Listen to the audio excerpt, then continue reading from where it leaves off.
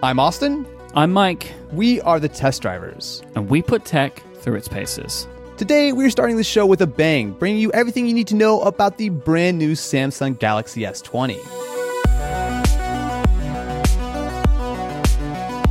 This is a great way to start the show, right? It was just a little launch. I think a couple people have heard of this little company called Samsung. They might have a future. There is so much more to get to about this range of phones than I was expecting. Well, originally, the rumors pegged this at 5 phones, but luckily, Mike, there's only 3 phones to talk about, plus a folding phone, which we will not talk about today. Yeah, I feel like the rumors were spreading out some of the features, right? That like 5G would be a different thing, but 5G's in all of them.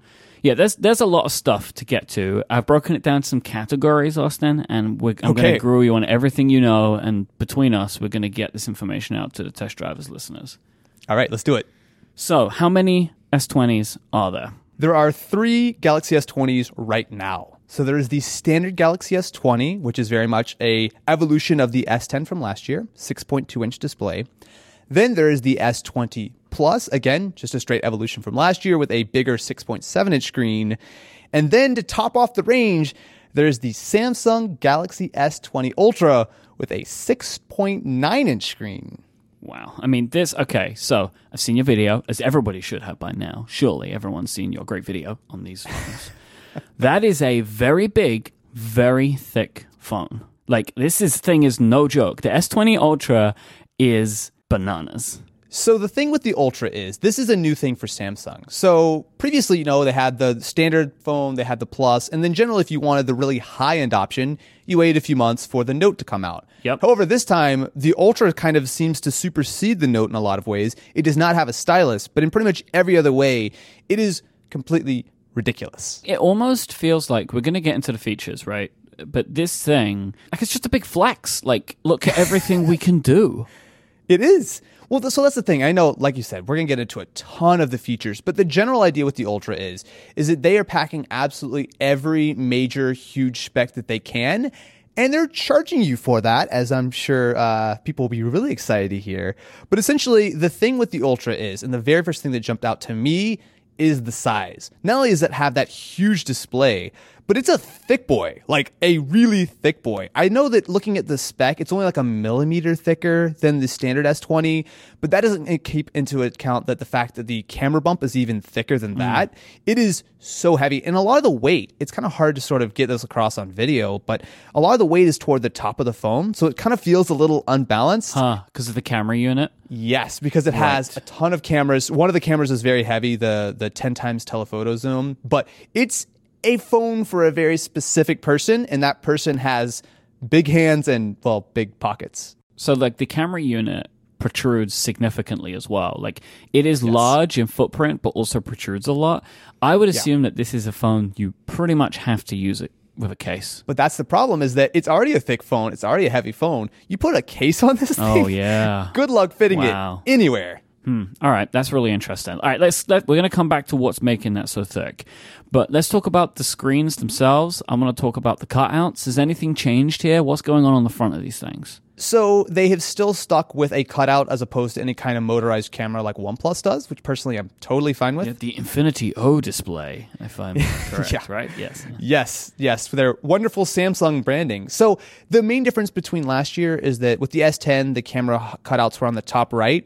However, with the Note, they put it in the middle, and it's the same on the S20. They claim that the cutout's a little smaller, and I think it is a bit, but realistically, it's really, really subtle. But I do think that it kind of makes the phone look a little bit sort of nicer, just because, again, like every year, the bezels have gotten just that little tiny bit smaller, and the cutout has gotten a little bit smaller as well. But realistically, looking at the front, especially if you put it next to a Note or something, you really can't see a difference. So I would assume, right, we've got a little bit of a chin. Very small. Nothing on the sides. And I actually I think I prefer the camera cutout in the center to on the edges. I just like the symmetry. I totally agree. And the thing was, last year, the S10 Plus had a dual camera, which meant that it was like actually a properly sized little kind of Infinity O cutout.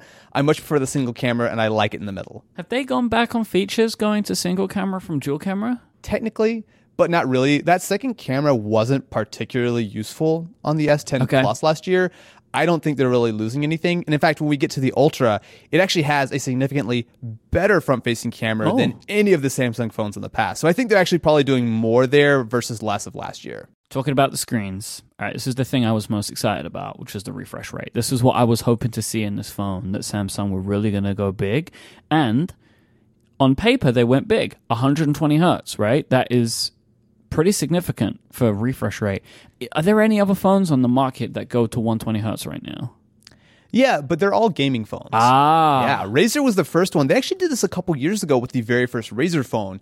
It ran at 120 hertz. However, the problem was that even though it was a really high refresh rate display, it was kind of dim. It was very much kind of like a very early version of the technology. Last year, they did improve it, or actually it was the year before at this point, damn. With the Razer Phone 2 as well as the ROG Phone 2, both of which had that full 120 hertz display. But again, these are very specialty phones. They're very gamery phones. This is really the first time we've seen a consumer phone hit 120 frames per second. Now, mind you, it's not the first time that we've seen something close to that, as both the Pixel 4 as well as the OnePluses of last year all had 90 hertz displays. But it's not as good as we would have wanted it to be, though, right? They haven't done what I hoped would be the bold thing, which was to kind of do like what Apple does with the promotion display, which is it's adaptive, right? So when you need 60 hertz, you see 60 hertz. When you need 90, you get 90. 120, you get 120. It's just a binary switch, right? You either run at 60 or at 120. So it's a bit of a mess. So essentially, when you buy the phone, right out of the box, it is running at full HD resolution, which, to be fair, all three of these phones actually are QHD screens. So they're running it at a lower resolution, and they're running them at 60 frames per second. Ooh, can you go over that one again for me? So they're QHD screens, which is 1440p, right? Yep. But they run them at what, 1080p? 1080p, or slightly more because of the aspect ratio, but essentially it's 1080p equivalent. So this is not something new. So previous phones from Samsung, they've also done this, right? So right out of the box, they'll run it at a 1080p resolution, pretty much purely just for battery life. Obviously, pushing fewer pixels makes it easier. But the thing is, these phones are running like that out of the box. However, the problem is that they have that 120 hertz display. So you actually have to tell your, user at the store or whatever, by the way, you want it to look really smooth? Go into the options, dig in, and then turn on 120, as opposed to doing that in reverse. Slightly weird choice, but I think the main reason for that is that you actually can't have your cake and eat it too. So the problem is that you have to make a choice between resolution and frame rate. You can't have the full resolution and the full 120 hertz. You either have to pick 1080p at 120 hertz or QHD 1440p at 60 hertz. Okay, so okay, so this is confusing me now. It is. So the phone, when it's at 60 hertz, what resolution do I have? Any. So you can go, I think actually it goes all the way down to like 720, but realistically you got 1080p and 1440p at 60 hertz, which is exactly what you had last year. But if you want to go up to that higher refresh rate, 120 hertz, which again, twice as smooth in theory, you have to stick down to the 1080p resolution, which is below what the actual panel will do. It is fine, but okay, so here's the thing that really kind of bothered me. The standard S20 has a 6.2 inch screen. I think a 1080p resolution on that, perfectly fine. I really can't see a huge difference. If you look really close, you can kind of notice it. However, when you go up to the S20 Plus, and especially the S20 Ultra with that 6.9 inch screen, 1080p just doesn't look very good. I could notice it really clearly, the fact that everything looked a little bit softer, and because they're running 1080p on a 1440p display, it's also just not 100% one-to-one as far as the pixels. So like the scaling's a little bit odd, but just on such a huge screen, while I love the smoothness, I actually could tell some serious downsides in the actual sort of visual component of the phone. And that's not something I really want to do when I'm spending that much money on what is supposedly the ultra version of the phone. Right. So when you get the S20 Plus and the S20 Ultra, when you start them up from fresh, they are running at 1080p, right? 1080p at 60 frames per second. And so that's just how it is, right? But you can, at 60 frames per second, at 60 hertz, you can bump up the resolution to 1440p if you want to, right? Yes. Okay. I will give a small caveat. The phone that I got to play with was a sort of review sample. It was sort of at the pre-briefing. I'm not exactly sure what the settings are right out of the box. They may have things slightly tweaked. However, most of the phones I picked up were defaulted to 1080p 60, which I believe, I don't have full confirmation on this. It's probably how they're running. Exactly. Only a couple people had actually manually switched them over to 120 hertz, and very few of them were running at QHD. So I'm not 100% sure exactly what that will be on the Ultra when you pull it out of the box, but pretty much all the phones there at the actual Samsung launch were not running at that full resolution and that full frame rate. But the point that I'm making, like I'm thinking about here, is like you can run it at 1080p or 1440p on 60, but you are locked to 1080 if you want to do 120. Yes. So you can't have your cake and eat it too. You either choose that super smooth 120 frames per second at a lower resolution, or you give up that sort of frame rate, but you get the sharper text and the sharper looking screen. That's actually a legitimately kind of tough decision on specifically, I think the Ultra. I think the S20 Plus, you can notice it, but especially on that huge screen on the Ultra, you can see a real difference, or at least I could. And I usually don't really care. I'm usually fine with 1080p on most phones, but that screen was so big, I was like, that's kind of noticeable. I think I kind of hate that there's so many choices there. Yeah. I feel because it's confusing, right? Yep. Where like you can do this or this, but you can't do this. But if you do this, you might it's too much, right? And I feel like, I mean, I'm sure it was super difficult to do, but I feel like Samsung have kind of dropped the ball on this one. What I would prefer is 90 hertz as an option. So after spending a lot of time last year with the OnePlus phones, 90 hertz is perfectly fine, right? I mean, yes, if you look closely, I could tell that the 120 is incredibly smooth, right? Like, I will give them full credit. It is a really, really smooth experience. But the thing is, going from 60 to 90 is a big deal. Do you think they could have done 90 at 1440? I don't know. Okay. I'm not sure. So the problem is, I don't know why they're not doing it. I don't know if it's a battery life thing. I don't know if it's an SoC thing. I don't know if it's a screen thing. I'm not sure where the bottleneck is. But the thing is, 90 hertz to me, at least sort of on paper, doesn't seem like this sort of like massive jump. But in reality, it's actually much, much smoother than a standard 60 hertz display, right? I mean, that's it's a big difference. Going up to 120 is a little bit smoother, but there's definitely the law of diminishing returns as you sort of get up to that upper sort of echelon of frame rate.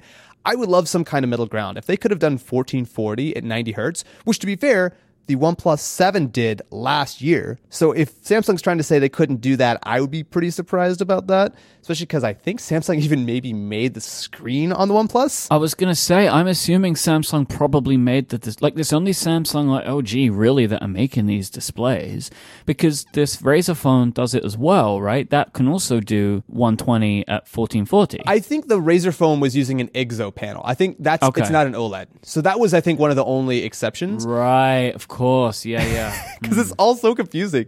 But yeah, that's the problem. And then to top all of this off, while this is a really small nitpick, the fact that inside Android you have to manually switch between resolutions and frame rates and everything, it gets a little weird sometimes, especially because, so this is a weird thing. So the good thing, I guess I'll give Samsung, is that on top of the 120 hertz display, you also have a 240 hertz touch sensor. So similar to on the iPhone, that it's a 60 hertz display that runs at 120 hertz on the touch side of things, the Galaxy will run at 240, which should, in theory, give you much more responsiveness. However, and I didn't really get details on this, so it makes me kind of question it, they said that it only kicks on to 240 hertz in like some games. They really weren't clear on exactly why that's not the case all the time. And a lot of this just really makes me think, is it because they're trying to save battery? Is there some optimization? I'm not quite understanding why they introduce all these features, but it's not quite to the level that you would expect it to be. I'm not sure if I know what the benefits of a 240 hertz touch sensor would be if you're not using an Apple Pencil or an S Pen or something. Yes, exactly. I'm not sure I know why you would need 240 hertz touch sensor when gaming if I'm gaming at 60. Yes, so they do have some games that will support higher frame rates. So I know they specifically called out there's a new Forza game which will be supposedly running at that full 120 frames per second at some point. So I can get for a game like that, you want as much sort of responsiveness as possible. Sure. But realistically, are you going to tell the difference? I'm not so sure, especially with your meaty fat fingers. It's not. But can the game run at 120 if you've locked the phone to 60? No. There's no way. Unless the game automatically switches the resolution, which I would find very strange. I think you would manually have to do that yourself. Samsung, why you got to be this way? It's like such an exciting new feature. We just wanted a high refresh rate from you, and we wanted it to be great, right? Like that. This was one of the things that I was genuinely super excited about, because as a iPhone user, right? Like I've been locked to 60 for so long, but my iPad Pro I've had at 120 for a long time, right? And I love it, and I was really excited about the possibility of like, oh, there's like a Samsung phone, it's got 120, because I've been really like eyeing the OnePluses as well. We're going to talk about this later on. And I was really hoping that Samsung were going to deliver like an incredible OLED display at 1440p with like 90 hertz. That's what I was hoping for. And it's like, give me 120, but at like 1080p or less. It's like, oh, so why? This all sounds like a lot of complaining. And realistically, it's nice that they did this. And if you're using the S20, I actually think 1080p, you can run it at that all day long. You'll be completely fine. Yeah, I wouldn't even second guess that. It's just when you get to these phones with such huge screens, 1080p starts to not hold up all that well. I will be really intrigued to see how this actually looks, though, like the 120, especially on the S20. Like, I'm excited to see how it looks. It's incredibly smooth. This is, I think for me, like, pretty much the only knock on this phone. It's like the only thing I'm a little bit disappointed about is the fact that the 120 just wasn't cracked up to exactly what I wanted it to be, you know? Yeah, and that was something that in the briefing, I was actually kind of surprised because they didn't go through any of this. So they're just like, oh yeah, spec. I was playing with the phone. I was almost done with the briefing. But when I was switching resolutions, I realized like, wait a minute, I had a little like warning message going, oh, you can't do this frame rate at this resolution. I was like, Ken, get over here. We have to shoot this. What are they talking about? Yeah, they're probably not going to talk about it very much, right? Like, no. I can't imagine they're going to even have a lot of marketing around the 120 because they clearly don't want people to use it that way. Yeah. Let's talk about the cameras. Like, this is where I am like, my mind is absolutely blown at what Samsung has done here. So can you break down from a high level, Mike. we'll get into the details, right? High level, what's in the S20, what's in the Plus, what's in the Ultra? So there are so many different cameras that are different on each model. It is ridiculous. Okay, so let me do my best to kind of break it down. Let's do high level. You don't need to worry about f-stop. Let's just do like super high level to start, and then we can dig in further. Okay, got it. So let's actually start with the S20. Great. So with the S20, you have 3 cameras. You have a wide-angle camera, which is a 12-megapixel shooter. And wide angle, sorry, I'm dumping in already. Wide angle is what people think is standard. That is your regular camera. Right, cool. I just wanted to just state that because I get that one confused all the time. So we've got the 12-megapixel wide angle, the 12-megapixel ultra wide, and then we have a 64-megapixel telephoto camera. Okay? Right. So the thing about all of these cameras, or specifically actually, on the wide, which is interesting, I believe the telephoto, I don't have the exact spec on that, is that these are larger sensors. So even though they might only be 12 megapixels, they're actually, I think, somewhere in the neighborhood of 1.6 times bigger than what you had on the S10. And the S10 of last year actually already had a pretty big sensor. So we're getting here better low light, generally speaking, more dynamic range, especially considering that each one of those 12 megapixels are a little bit bigger. It's actually pretty cool, right? So that's the standard S20, wide, telephoto, everything. Oh, and I should mention, the telephoto now is 3 times optical zoom as opposed to 2 times of last year, which I think is much more useful realistically. Yeah, and 2 times is pretty much the standard, right, for a telephoto across the industry. So going to 3 is awesome. Yeah, no, that's a huge, huge step up, right? So that's the S20. When you go up to the S20 Plus, you have all the same cameras, but you do add a time-of-flight camera. Now, this is one of those things that sometimes is considered a 4th camera. You can't take photos on it. It is more so for things such as helping with portrait mode. It's a sensor. Yes, it's not a camera, right? It's a sensor, right? Like it's on the camera array, and like technically it's a camera, but it's like for what you can do with it as a user, it's a sensor. It enables other stuff, right? But you can't take photos with it. Exactly. Portrait mode might be a little bit more accurate. The autofocus might be a little bit quicker. They're good for AR too, right? Time of flight cameras. Yes, absolutely. There's like legitimate like uses for this, but until I actually spend some more time with it, I would mostly consider the S20 and the S20 Plus to have pretty much the same cameras. And as well as for the front-facing camera, you're going to have the same 10 megapixel on both, right? So it's the little tiny guy up front, all very straightforward. So between S20, S20 Plus, pretty much the same as far as the cameras go. And then they threw all that out for the S20 Ultra. Okay. All right. You ready for this? I'm ready, man. I'm so ready. The standard wide-angle camera has 108 megapixels. But 108 megapixels. So when they throw that Ultra badge on it, there are some reasons for that. Yes. But you're not getting 108 megapixel images, right or wrong? Depends. So I do not know if there's... Again, I had very limited time with this thing, so I need to spend a little bit more time with it. I do not know if there is a mode that you can get straight 108 megapixels out of it. I will find out soon. But what I do know is that they're taking advantage of a feature called Nona binning or remosaicing, which essentially means that every 9 pixels get merged into one. Essentially, what that means is that your 108 megapixel sensor ends up still taking 12 megapixel stills. Now, that being said, you're still getting all that extra detail in those 12 megapixels. And again, we'll have to wait and see if there's any kind of mode that will unlock the full 108 megapixels. But regardless, this camera should be phenomenal. And another reason for that is that it has an even bigger sensor. So it has specifically, I'll pull up the exact list. It is the 1/1.33 inch sensor. Now, that might not mean anything to you unless you're a camera nerd, but that is a absolutely massive camera. I think they quoted somewhere like almost 3 times bigger than last year. And when we say big camera, I mean, we have already spoke about the camera bump. What we're talking about is like the sensor inside, right? Yes. Okay. Yes. So all of the same things I was talking about with the S20 and the S20 Plus, having that bigger sensor, helps with low light and everything. That all goes for this, although because you have so many megapixels, it's a little bit of a trade-off.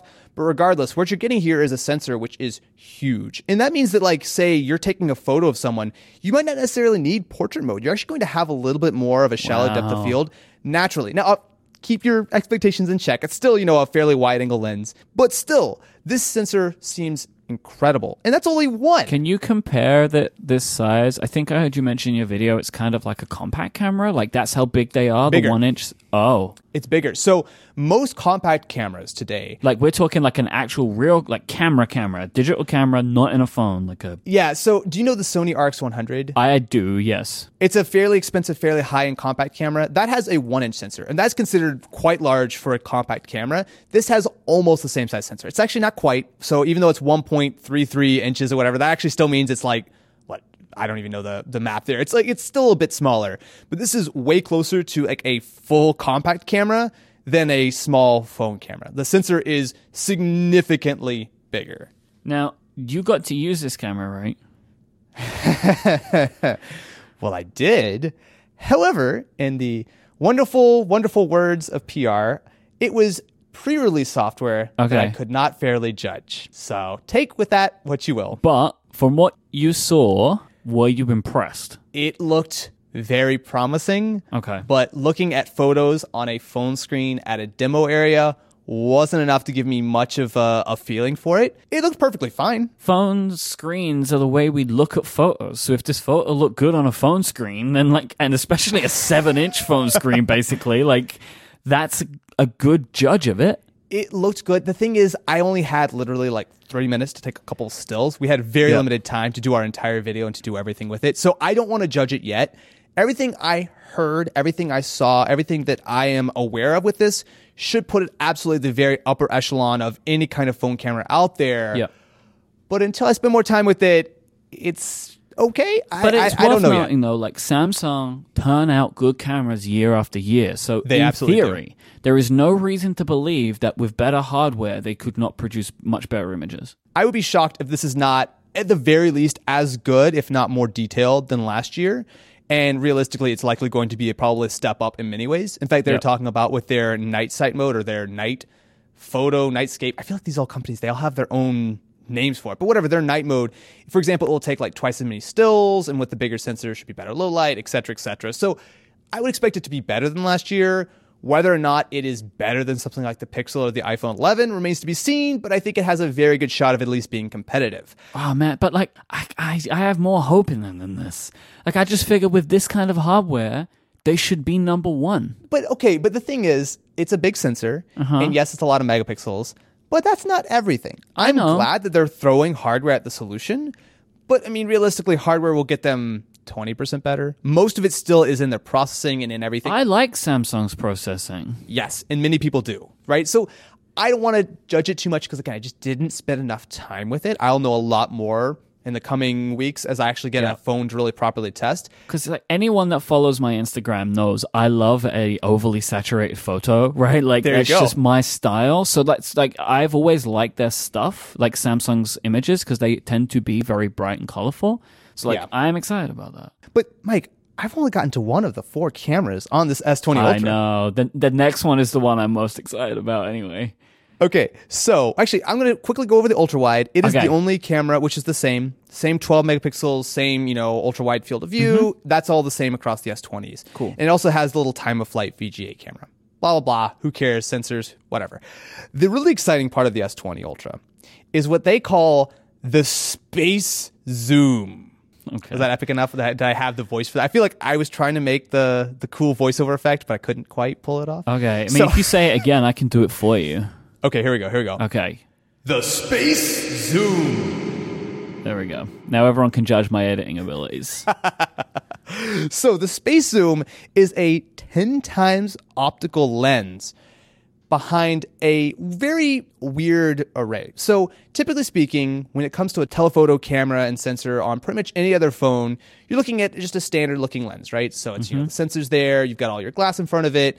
Usually when it goes to going to like a telephoto camera, you actually have to give up some things like the sensors are smaller, the optics kind of have to be a little bit more squished because you only have so much sort of thickness for the phone, right? It just makes sense because as you go more and more telephoto, you just need more space between the lenses and the sensor. Well, Samsung got around that by flipping the sensor the other way. So this is going to be hard to describe in a podcast. But essentially, as opposed to the sensor being like directly in front of the lens, there's a little prism, and it actually is over like, I don't know exactly how far, but a few millimeters to the right. So essentially, it's almost like a periscope effect. And the light comes in, bounces sideways because the sensor is mounted sideways. And that is how they have the space, the Z height, to give you that 10 times optical zoom. Now, Huawei did this, right? But they got 5 times, I think. Oh, that's a good question. Actually, you know what? I should really fact check that. Because I know Oppo also has a 10 times zoom camera that they brought out last year. So the P20 Pro had a 5 times optical zoom, and they were using a prism type thing, a periscope lens, right? That's how they did it on the P20. And it's the Oppo Reno, I believe it was last year, also has a similar idea of it has the 10 times optical zoom. But this is the first time, at least here in the United States, that we've really seen a mainstream phone adopt this. Yep. But that's not all, because that doesn't get you space zoom. Oh, no. If you take a look at the back, it has a little badge that says 100x space zoom. Okay, and that is because... Okay. Look, I'm going to keep doing it, okay? If they give me a cool name like that, I'm going to do that every time. I will say Space Zoom is a pretty cool marketing name. Yes. I do like it. So the way it works is actually maybe not quite as exciting as that. So you have a 10 times optical zoom, and then they use that alongside digital zoom and AI recreation, blah, blah, blah, whatever kind of software nonsense they want to call it. But essentially, it will give you significantly better zooming capabilities than most any other phone out there. In fact, enough that they actually feel confident stopping that 100x sort of badge on the back. Legitimately, though, like, what can I do with 100 times? Like, what can I do with that? Like, when am I ever going to need 100 times? So I got to play with it, and this is my favorite part of the demo. So standing, I don't know, maybe 10 feet away from someone, when I zoomed into 100x, I was like a full screenshot of their eyeball. Okay. That is a ridiculous zoom. Actually, some of the Samsung guys for the presentation, they were on a plane and he was able to zoom in and see like the stadium down on the ground below him. Mind you, when you zoom into like 70, 80, 90 times, you're definitely losing quality, right? It's not certainly a pristine image. Of course. But you're like, imagine being at the back of the concert and you can zoom in and get like an actual like, properly framed shot of whoever's performing. Like it's that level of zoom. But how are they like working with the shakes in my hands? How is that possible? Well, actually, it's not so bad with digital zoom because they actually do have a lot of room as they're taking multiple exposures. They can actually kind of process it and kind of use their, what do they call it, like steady shot or whatever. Now, the downside here is that 10 times optical zoom camera does not have any kind of optical stabilization. So it's purely digital. And also it's a slightly darker lens. So while the other lenses are like 1.8 or f2.2, this is an f3.5 lens. So this is certainly not going to be good in low light. However, generally speaking, when you're taking super zoomed shots, you're probably going to be in daylight usually. And that's where this is really going to shine. So it's a really, really cool concept. 100 times zoom, maybe a little bit overselling it. But you were getting significantly better zoom, way, way, way beyond anything that you can really buy in any kind of mainstream phone today. The 10 times zoom is the thing that I am legitimately most interested in because I use the telephoto lens on my iPhone a lot. And I often wish I had more than 2. No, there is a slight downside here, and I will say it's a very slight one, in that there's nothing in between standard and 10, right? So if you want to, say, zoom in 3 or 4 times, you just have your normal camera. You don't have the 3 times optical zoom camera. So you're essentially digital zooming from 1 to 10. I don't like that. I will say personally, I'm not a big fan of the telephoto on the iPhone, for example. A lot of times, while it's nice to have, I don't find myself relying on it that much. I do think I would rather give that up for the 10 times zoom. But you do have the trade-off, right? It's essentially you have the ultra-wide, the standard, and then the really zoomed-in lens. You see, Austin, I use the 2 times all the time. This has changed my mind on this a lot as to which one I would be most interested in, because I would expect that I would personally want 3 times more than 10 times, and not being able to use 2 or 3 or 4 times, I think I would find that frustrating. And I totally get that. The only thing I will say for the 10 is that it is legitimately different, right? Going from 2 to 3, while yes, of course, you're getting a more standard portrait 50mm lens equivalent, and it looks really pleasing for a portrait mode shot. But the fact that you have this crazy zoom is something completely different to any other real phone out there. And again, I don't want to say real phone because obviously there's Huawei and there's Oppo, but as far as mainstream phones here in the West. Well, let's just say phones that you can easily get around the world. Yeah. So it's so different that while yes, it's absolutely a specialty. Yes, the quality is not going to be as good as that 108 megapixel camera, but it is still really, really cool to see because it's just so different, right? So I'll totally give you, if something you don't want to use. By the way, this is also a 48 megapixel camera too, so you've got a lot of megapixels on this as well, so that kind of helps with the digital zoom. But I just think it's different enough that it really does give the Ultra a leg up over why you might want to consider it versus one of the S20s or the S20 Plus.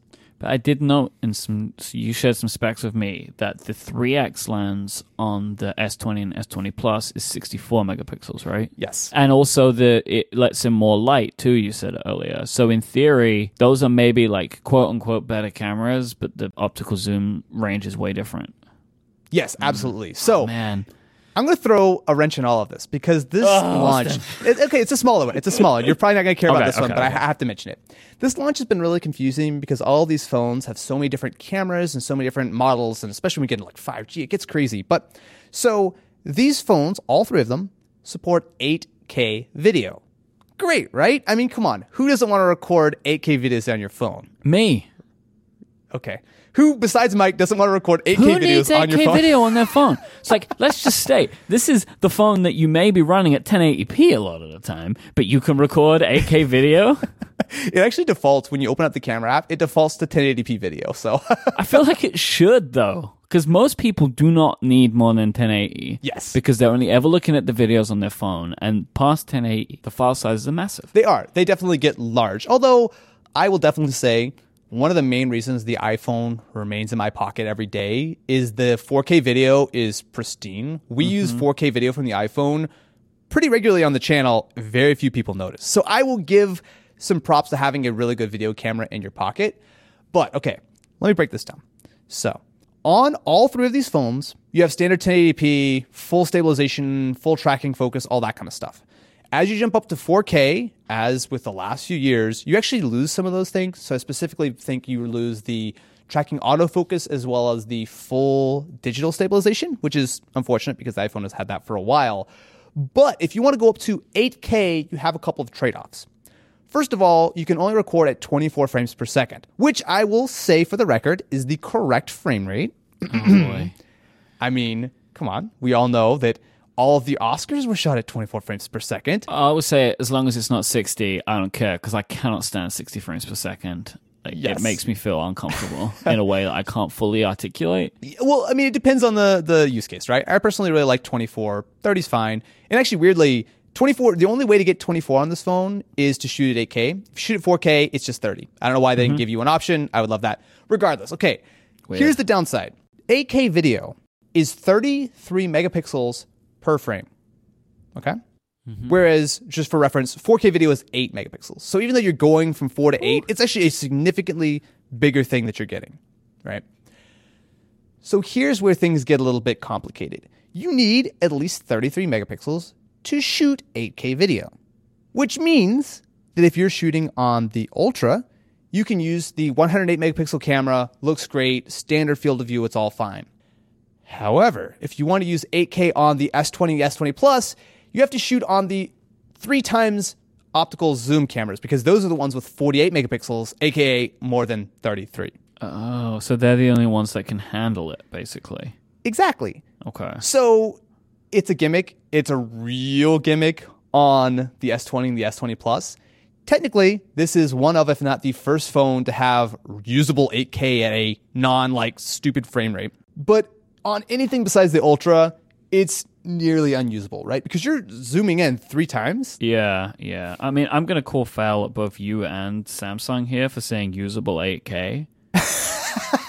Because 8K Mike, is not usable. Mike, we shoot our videos with an 8K camera. Yeah, but we shoot at 4K, actually.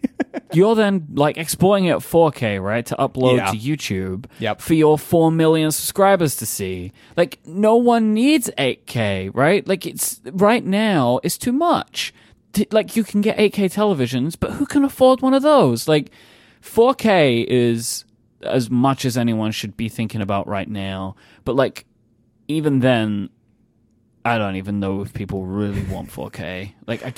It's too much. Mike, get with the future, man. No. 8K is where it's at. Don't you want all your posterity? You just think back to all those wonderful moments in your past that you could have had at 8K, and you just don't have it, man. But I can see 1080 just fine, right?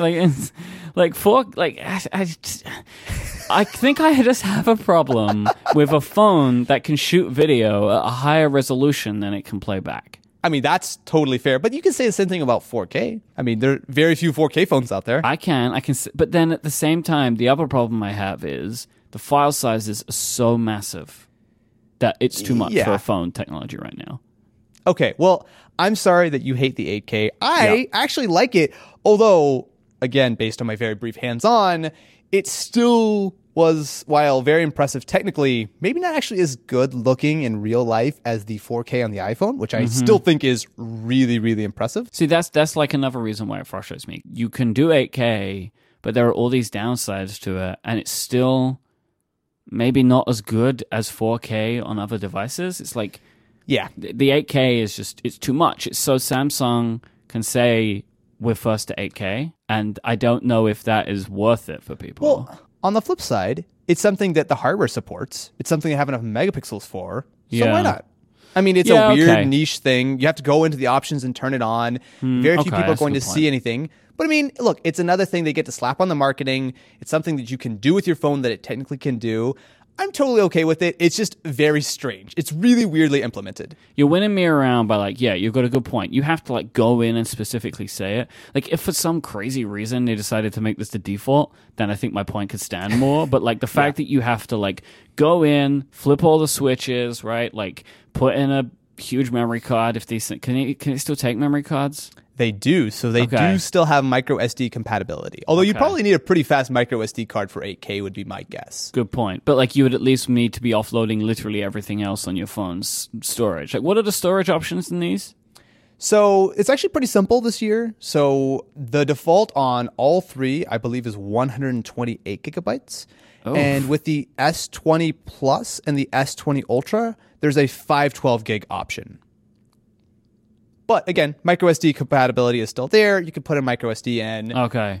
Not the end of the world. I mean, 128 is a little bit small, but I mean... 128 is small with these cameras. But you've also got iPhones that... Don't they still ship with 64 gigs as the base? Yes, they still ship with 64 as the base. So I can't be too upset with Samsung for 128. Yeah.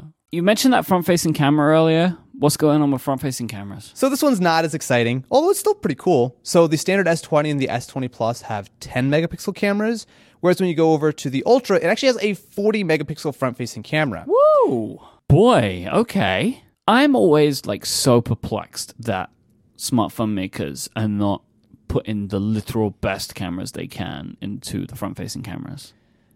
Notches, my friend. You can't have a giant notch. You don't want a huge camera bump or a huge, imagine the cutout being 3 times bigger. I feel like people would be pretty upset with that. Okay, good point. But, everyone loves a good selfie. I guess that's the problem, right? But, trying to communicate that to people is we made your phone a little bit uglier, but you can take great selfies. Yeah. I mean, realistically, do you need that little tiny notch on the top? It's fine. Just throw the better camera in it.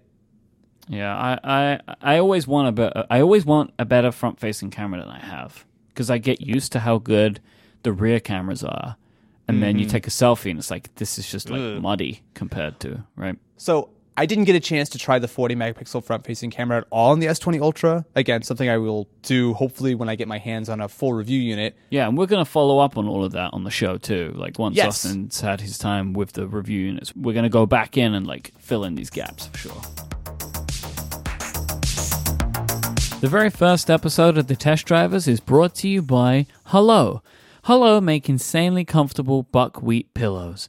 I have no idea if you've ever tried of or even heard of a buckwheat pillow before. They're really different to your regular fluffy pillows. They completely support your head and neck, and they do not collapse under the weight of your head like a traditional pillow would.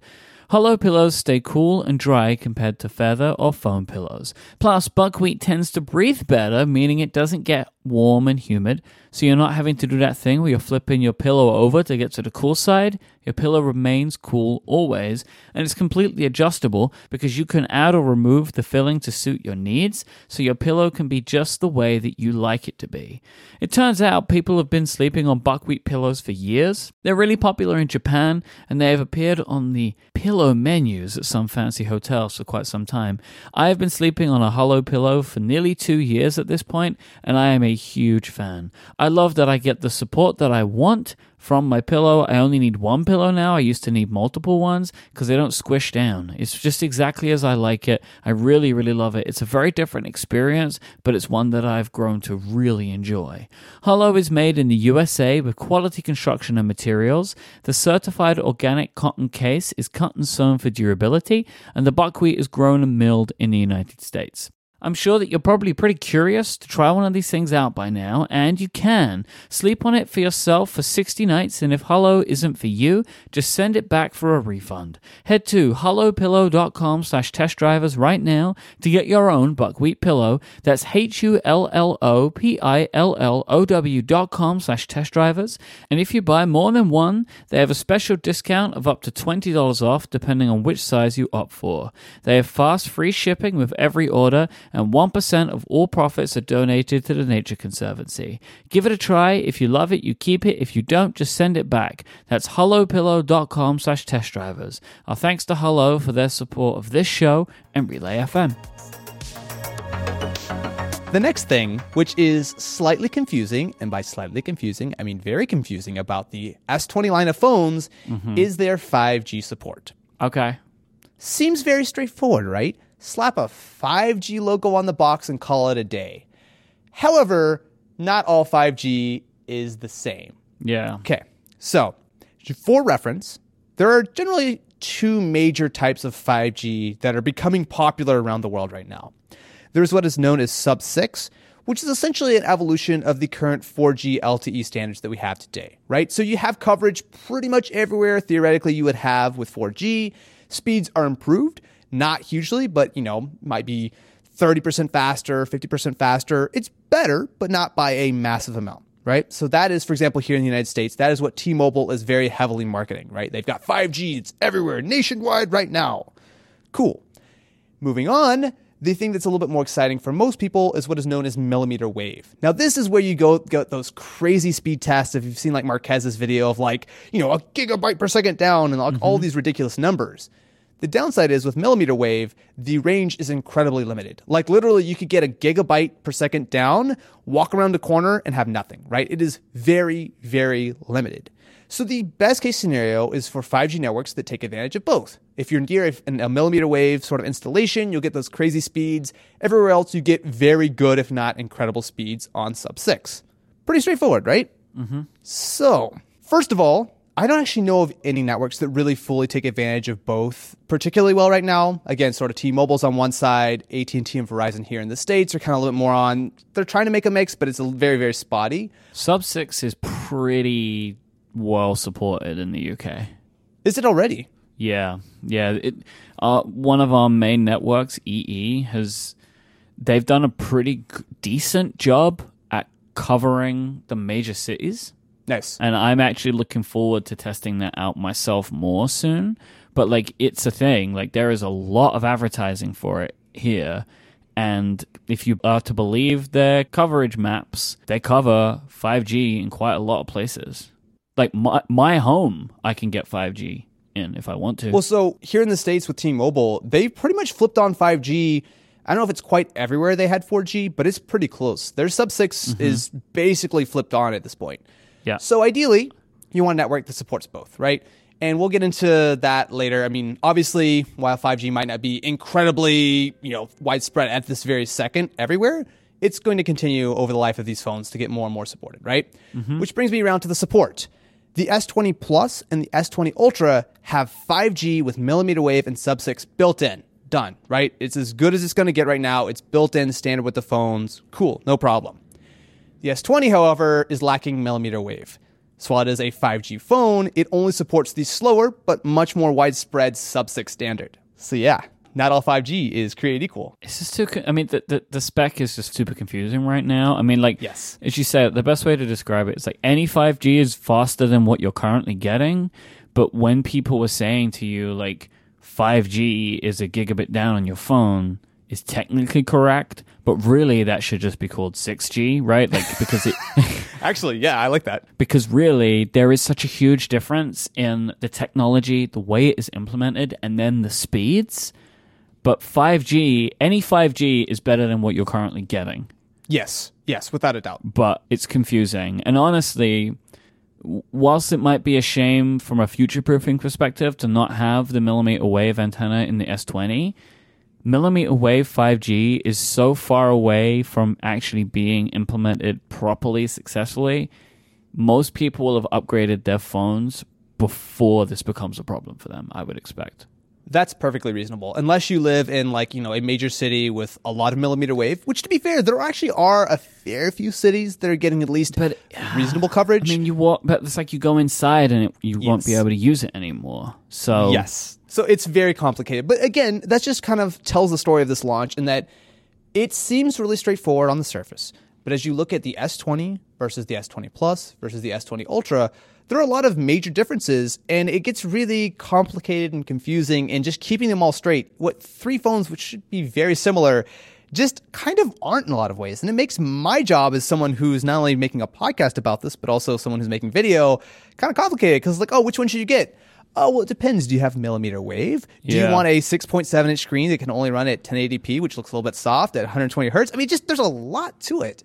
Well, let me say, though, so two things on it. One, definitely this is a much wider range than Samsung usually goes with the S line, right? Like, the amount of complexity that there is here and the broad swath of features that is available is way bigger than usual.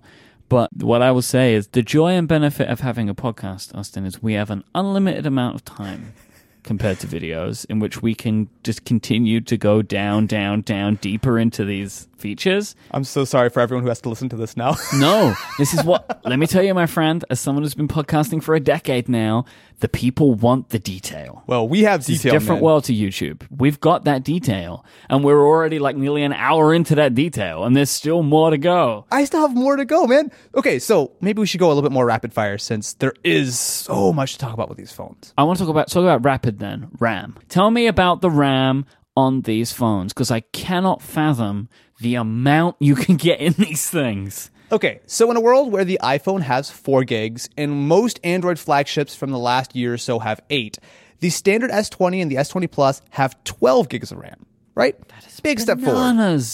But that's not enough because the Ultra, with its ridiculously beefy specs, has 16 gigabytes of RAM.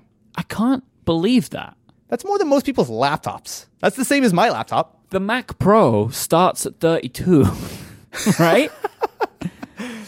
Yikes.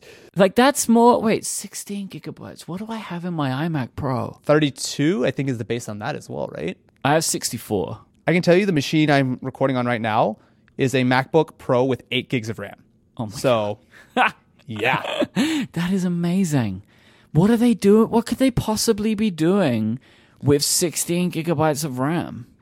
Well, I mean, there are definitely advantages. iOS and Android are both really smart with RAM. The more RAM you have, it will just use it, right? So you'll have more apps available open in memory. And I know actually Samsung has a new feature. They have some gimmicky name for it, and I don't remember what it is, but essentially it will allow you to lock apps in memory. So I believe it's like if you have one of the 12 gigabyte phones, that is 3 apps in memory. And I believe if you have a 16 gig version of the Ultra, that is 5 apps in memory. What is my benefit here to doing this? Why would I want to do this? Say you open up Twitter a lot and you don't want it to be constantly closing down in the background. Or I know for me, like I work a lot in Google Docs, and sometimes like I'll be in the middle of a video, I'll have my notes in Docs. I'll like go open up Docs after a minute and it's like closed. Now to be fair, the Ultra I believe actually still has 12 gigs of RAM standard. You actually have to pay for I have no idea what it's going to cost, but the upgraded model to get that 16 gigs. But on top of that, Mike, you got to power these features, and these power them with some massive batteries. So the S20 has a 4,000 milliamp hour battery, much bigger than last year. The S20 Plus has a 4,500 milliamp hour battery, again larger, and the Ultra has a 5,000 milliamp hour battery. Is this one of the biggest batteries in a phone?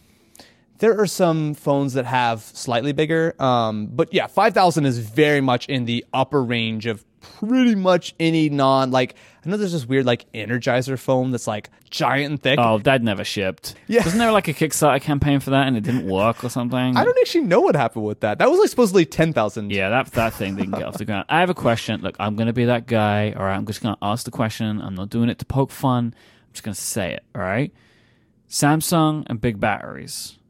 That's gone very poorly for them in the past, right? I'm just wanting to ask the question. Now, I'm assuming that no company is checking their battery strength and health more than Samsung. But do you have any pause when you think about a battery size of like 5,000 milliamp hours when it comes to a Samsung phone? No. Okay. And mostly because I think Samsung are a company who obviously made a mistake and they missed something 3 or 4 years ago? That whole thing, like it felt to me like a bad luck thing that could have literally happened to any company. It just happened to Samsung first. But the other thing is the Ultra is so huge and thick that I'm pretty sure they have plenty of space for that huge battery. Which is one of the reasons it probably is so big, right? Because that was the problem is they were just trying to stuff it all into a case that was way too small. Exactly. But so here's the thing, right? Massive batteries, but massive features. 5G is not power efficient, right? I mean, obviously it's not like anything crazy, but this is going to take some significant power. 120 hertz displays take significant power. So even though these have huge batteries, Samsung didn't really quote like any kind of huge battery numbers or anything, at least not with my hands on. So I actually wouldn't be surprised that these batteries are just necessary to keep a somewhat reasonable battery life. A lot of people will just run these things on 4G at 60 hertz. This is going to be bananas, you would expect. We'll see. If you're running at 4G and like on Wi-Fi and 60 hertz, that Ultra is probably going to be a solid. I'm just a little nervous about it. I just think that with all that extra hardware inside, especially if you're trying to record like 8K video or anything, like I'm cautiously optimistic. But just the fact that no one from Samsung was like, oh yeah, it'll get so many hours of battery life. They just completely just go, oh, and they've got big batteries, and they just moved right on. Makes me a little nervous. That does not fill you with optimism, right? 5G, 120 hertz, we'll see. Can we talk about the processor? Well, I would like to. Okay. Officially, I don't know what's inside of it. I believe what I was told is it is a 7 nanometer processor with 5G support. But 7 nanometers is important, right? Well, that's not necessarily new. Last year, it was the 855, which was also 7 nanometer. Okay. So by the time you're listening to this, they will very likely have announced the actual real spec. I'm almost positive that it will be the Snapdragon 865 here in the United States, as well as, I believe, North America and there's a few other territories that use the Snapdragon. And then in other places, such as Korea and I believe most of Europe, they use the Exynos 990. Look, last year, well, actually, in fact, they've done this for quite a few years. They'll split it up. There will be slight advantages on the Snapdragon side and Exynos. I know the last couple of generations, the Snapdragon processor has performed better. We'll see. It's kind of constantly going back and forth. Why did they do this? Well, because Samsung makes the Exynos processor. And I think if they had their sort of perfect ideal situation, they would put that in all of the phones. However, Qualcomm are really pretty deeply embedded with a lot of the carriers in a lot of countries. And I think it's really difficult to kind of crack that. And I'm sure that Qualcomm will like, they get the 865 first or whatever. I know that Samsung has a good deal with Qualcomm to keep, putting their chips in the phone. So I'm sure there's a lot of politics there. Regardless, they both should be ballpark the same. I don't know of any features that are not supported on one option or the other. I'm pretty sure they're all pretty much the same. So most people will never even realize which option they have. And you would expect stuff like battery life can't differ too much because Samsung are not saying, right, that, like they don't say like, oh, if you're in Europe, you're only going to get 6 hours of battery life, right? Because that's just wild to even... Yeah. I mean, there actually have in the last few years, there actually have been some cases where... Yeah, that one has a little bit better battery life than the other. Okay. But I don't think they ever officially say that. It's like, they'll say up to 6 hours of use. And then it actually might be like 7 hours of use on the other one. But we have no idea. We have no idea. So like real world testing can produce different results. But like whatever Samsung is saying, it's like pretty much applies to the chips most places, unless they are clear with it. Exactly. Until I know something otherwise, I'm going to expect that both are going to be great performers. They'll both be no problem. And one will probably be a little bit better in some ways. One might be a little worse in some others. But we'll have to see. It's kind of a coin flip at the moment. But I wouldn't really stress on either one. I mean, it's been like this for many years. We have not spoken in detail about pricing yet. And this is a big thing about these phones. Like, I wanted to talk about all of the features first because these are exciting phones for a lot of reasons. We have a lot of questions, and those questions will be answered. But it gets a bit tricky with pricing on these phones, I think. And I have some questions for you, which I'm intrigued about. So let's do the prices first. So the S20 starts at $1,000.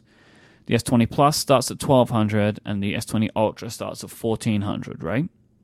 Yes, that's a lot of money, some might say. It's a lot of money for these things. But look, we're in a new world now, and we're very used to seeing like big, shiny flagships at $1,000. Like that's just what's happening now. That's the market.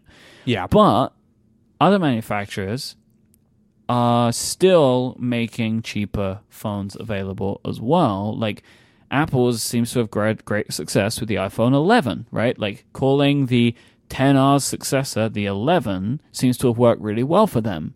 And it's a cheaper phone, but it has a lot of the same features. And Samsung did this last time with the S10e. Which was, for the record, my favorite version of the Galaxy S10 last year. I love that phone. Why do you think they've not done that this time? Well, they haven't done that this time because they've opted to go for almost a little bit more of an Apple-like approach in that the last generation Galaxy S10 devices are sticking around and they're all getting a price cut of $150. Like, I agree that is an Apple approach, but that's an Apple approach of multiple years ago, right? Like, and the Apple still do this, but then they also have the, like, new phone, which Samsung did. Like, they did here's a new phone. It's called the S10e, and it has a bunch of the same features, but it's a little cheaper. And, like, maybe that just didn't work for them. But like, I was really surprised that to get in on the 2020 phones, you start at $1,000 with Samsung, and like it's a lot. That was surprising to me. That was really surprising to me that they didn't have an S20e or something. I don't know if it's because they wanted to make 5G standard. I don't know if it's because of the 120 hertz. I mean, I'm sure these things are not cheap to implement, but yeah, it's a little bit weird. I mean, it's very possible that we see an S20e in like September. Well, the thing is, they just announced, the light versions of the S10 and the Note 10 at CES. Yep. I don't know what they're doing. I really don't understand the full idea, but I just think this year, because they have so many of these big, expensive features, they probably couldn't get an S20e down to a price point that would make sense. They may have had to sell it for like $850 or $900, and at that point, it's like, oh, well, obviously I want the bigger guy. Well, I think we know now why they did those light phones a few months ago. Exactly. Because they knew they weren't going to have a new phone that was cheaper. Yep. All right, so pre-orders are starting on February 21st, shipping on March 6th. Yep. You are suggesting right now your recommendation based on the little use that you've had, and we'll revise this probably before these phones even come out, maybe, or at least before you can order them. You would suggest S20, right? I would suggest S20 for most people. Okay. You've got 5G. You're losing the millimeter wave, which is, like you said, a downside, but not something that I think is huge. I feel like if you're updating your phone every 2 years, you're probably good to go with the 5G that they're giving you right now. I agree. And I think, personally, just for me, the 6.2-inch size feels really good in the hand. It's similar to last year, which I always felt, once you get the Plus and the Ultra, they're just big phones. And I know some people are really a big fan of that, but for me, it's bulky, it's kind of unwieldy, especially the Ultra is really heavy. I think the S20 makes sense for most people. However, jumping up to the S20 Plus or Ultra, it actually is a pretty reasonable value proposition. You know, when you go up to the Plus, you're getting the bigger screen, you're getting the full 5G experience, you're getting that time of flight sensor, and you're also getting, you know, a reasonable increase in price. $200 is a lot, but when you're already spending when you're into 1,000, 200 becomes more like easier to stomach. Exactly. I think going to 1,400 though is a big jump, but the S20 Ultra is a big jump. Yeah, it's a bigger jump going from Plus to Ultra than going from 20 to Plus, right? For that $200 extra, you're getting the crazy new cameras, you're getting the huge battery, you're getting a massive screen, a huge hefty phone. But there's some significant differences with that Ultra. And again, I really want to spend more time with the cameras to see exactly how much potentially better they are. But I mean, come on. At the end of the day, most people who are upgrading their phones, most people who are deciding on which phone to purchase, camera's probably number one priority for, I would guess, a lot of people. And if you can say, oh, it's a couple $100 more, but you're getting the best. You're getting the crazy zoom. You're getting the really huge sensor and the 108 megapixel camera. I think it's going to be a compelling sort of value. I think a lot of people actually will be really interested in picking up that Ultra just to have the best camera that potentially you might be able to get on a smartphone right now. Oh, forgot to mention, they killed the headphone jack. It was obvious that they were going to do this, but it's gone. You know, you can point to the fact that they made fun of Apple for the last 2 years, but they were obviously going to do this. And the Note actually already dropped it. Yeah, the Note dropped it. But, everyone wants to sell you their headphones now, too. And, oh boy, do they have the Galaxy Buds Plus for you. Whoop, whoop. Which, to be fair, actually do look kind of cool. I think they claim it's all-day battery life without having to recharge the headphones, so you can pretty much leave them in significantly longer. They had some available at the press demo. However, I was not going to stick those in my ears because they had been there for a while, so we'll have to see. They're way bulkier, though, right? At least the original ones than the AirPods. I mean, AirPods, I think, are still my favorite design for fully wireless headphones, especially with the Pros. They're so good. Do the Buds Plus have noise canceling in them? They do not. They do not. No active noise. Samsung, I feel for you. I know you're upset about that now. Right? Because that's the thing now, right? Everyone's got their noise canceling headphones. You got the Sony ones and stuff. I think their play here is just battery. Right? I mean, I'm sure they sound good. They have multiple microphones. They have a little button where you can attach it to Spotify, which is cool. But really, the play here is battery life. You know, you're going to get that huge battery on what is essentially a fully wireless set of earbuds. It's something that people are going to be interested in. Yeah, but Austin, who's listening to 12 hours of music at a time? Well, I will say sometimes when I'm on a long flight, I actually do run out of AirPod juice where I have to kind of do the little shuffle of just one ear in while I'm charging the other. It does happen sometimes. I do that, right? I take a lot of transatlantic flights, but it's only a 10-minute period and then you've got multiple hours. But I get it. It's frustrating. But for me though, when I'm on a flight, I want noise canceling more than I want the longer battery. I can take a break for 10 minutes and then come back, I agree. It's whatever floats your boat, I guess. All right, so I am so conflicted about this phone, right? I want to talk on maybe our next episode because I want to buy an Android phone. Ooh. Well, okay, I may have already bought one, but I'll get to that in a minute. Oh wait, what? Just wait. There's a whole thing going on in my life right now. No. It's big. But so I want an Android phone, okay, along with my iPhone because I want to make sure that to do the best I can for the test drivers audience that I know Android in and out. I am an owner, one of the few people who bought a Galaxy Fold. Hey, there you go. More will start to become clear soon. So I have Android phones in my life, but the Galaxy Fold, for many reasons, it is not a daily driver. I love it. I am a believer in the folding phone technology, but I want to have something that's maybe a little more regular to use every single day as we will continue to look at more and more Android phones, right? So I was thinking maybe one of these would be the option for me, but I feel like I cannot even begin to make a decision as to which one of these I would want to order right now. Well, Mike, if I can just add a little bit to your indecision here, there might just be a Samsung folding phone coming out in the very near future. I almost would love to talk to you about that one, if only it were another episode. Yes, this is the issue. We are recording this before Samsung's Unpacked event, which is why it came out basically when the event went live. We do not know a ton about what I think is being called the Z Flip right now. Yes. We have seen an ad that they played during the Oscars, right? Great way to launch the phone, honestly. Bypass us. Just go straight for the Oscars ad. I can't argue with that. But like the thing is, like they didn't really show anything we haven't already seen in leaks. I mean, it's been incredibly leaked. But I mean, all of these phones were totally leaked before. Yeah. I did a video on the S20 like 3 weeks ago, and pretty much everything in the rumors were pretty much correct. But like, so, to do this teaser in the Oscars is fine. And like, really, if everything that we believe to be true is true, this seems like a really interesting phone. Again, I am a big proponent of folding phones. I think that something in the folding phone technology world will end up being the future of phones. I'm just not sure if anyone has fully worked out what that is yet. So like the Z Flip is interesting to me, but I'm still not sure if like it will end up being a standard experience, as to what people are used to with a phone. Right. So like I'm still not sure if like if one of these S20 lines makes more sense. But we're going to talk about that more. The thing that I did want to mention, I ordered a Razr. Mike, what are you doing? Look. What are you doing? When I ordered the Razr, everyone was really excited about the Razr. I ordered it like a couple of weeks ago. It hasn't shipped as at the time we're recording this, but I'm hoping that by the next episode, I will have it.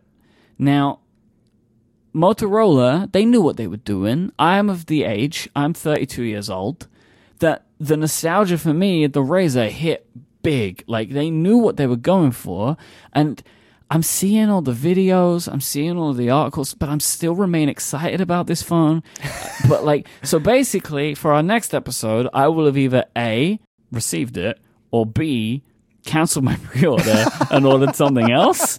I'm just not sure yet, and I think I might need your help in what I should be ordering, but I think we can maybe talk about that next time. You know what, Mike, what we should do? We should ask the audience what they think your next Android phone should be. I'm sure there will be many, many very helpful answers. That's a very good idea. If only we had a Twitter account that people could very helpfully just sort of nudge, nudge, wink, wink. Hey, Mike, you should buy a OnePlus 3. The Galaxy Z Fold S20 Ultra Plus 5G. At the test drivers. Send us a tweet to @the_test_drivers. Let me know what you think I should be ordering for my daily driver phone. But the thing is about the OnePlus, it's like, so what one do I get? Do I wait? Like, when's the next OnePlus? No, who knows these things, Austin? Oh, Mike. Welcome to the wonderful world of Android. Thank you so much for checking out this first episode of The Test Drivers. Next time, I'm pretty sure we're going to be touching back again on the Samsung phones because we might have a little bit more detail. We'll be talking about what the hell I'm going to be doing when it comes to an Android phone. I might have one, I might have two, I might have none. We'll find out. But like I said, let us know. We're on Twitter. We're at The Test Drivers. You can find more information about this episode and all of our future episodes. Oh, including an episode 0 that we made, which goes a little bit more into detail about what we want this show to be at relay.fm/testdrivers. So I'm iMike, IMYKE on Twitter.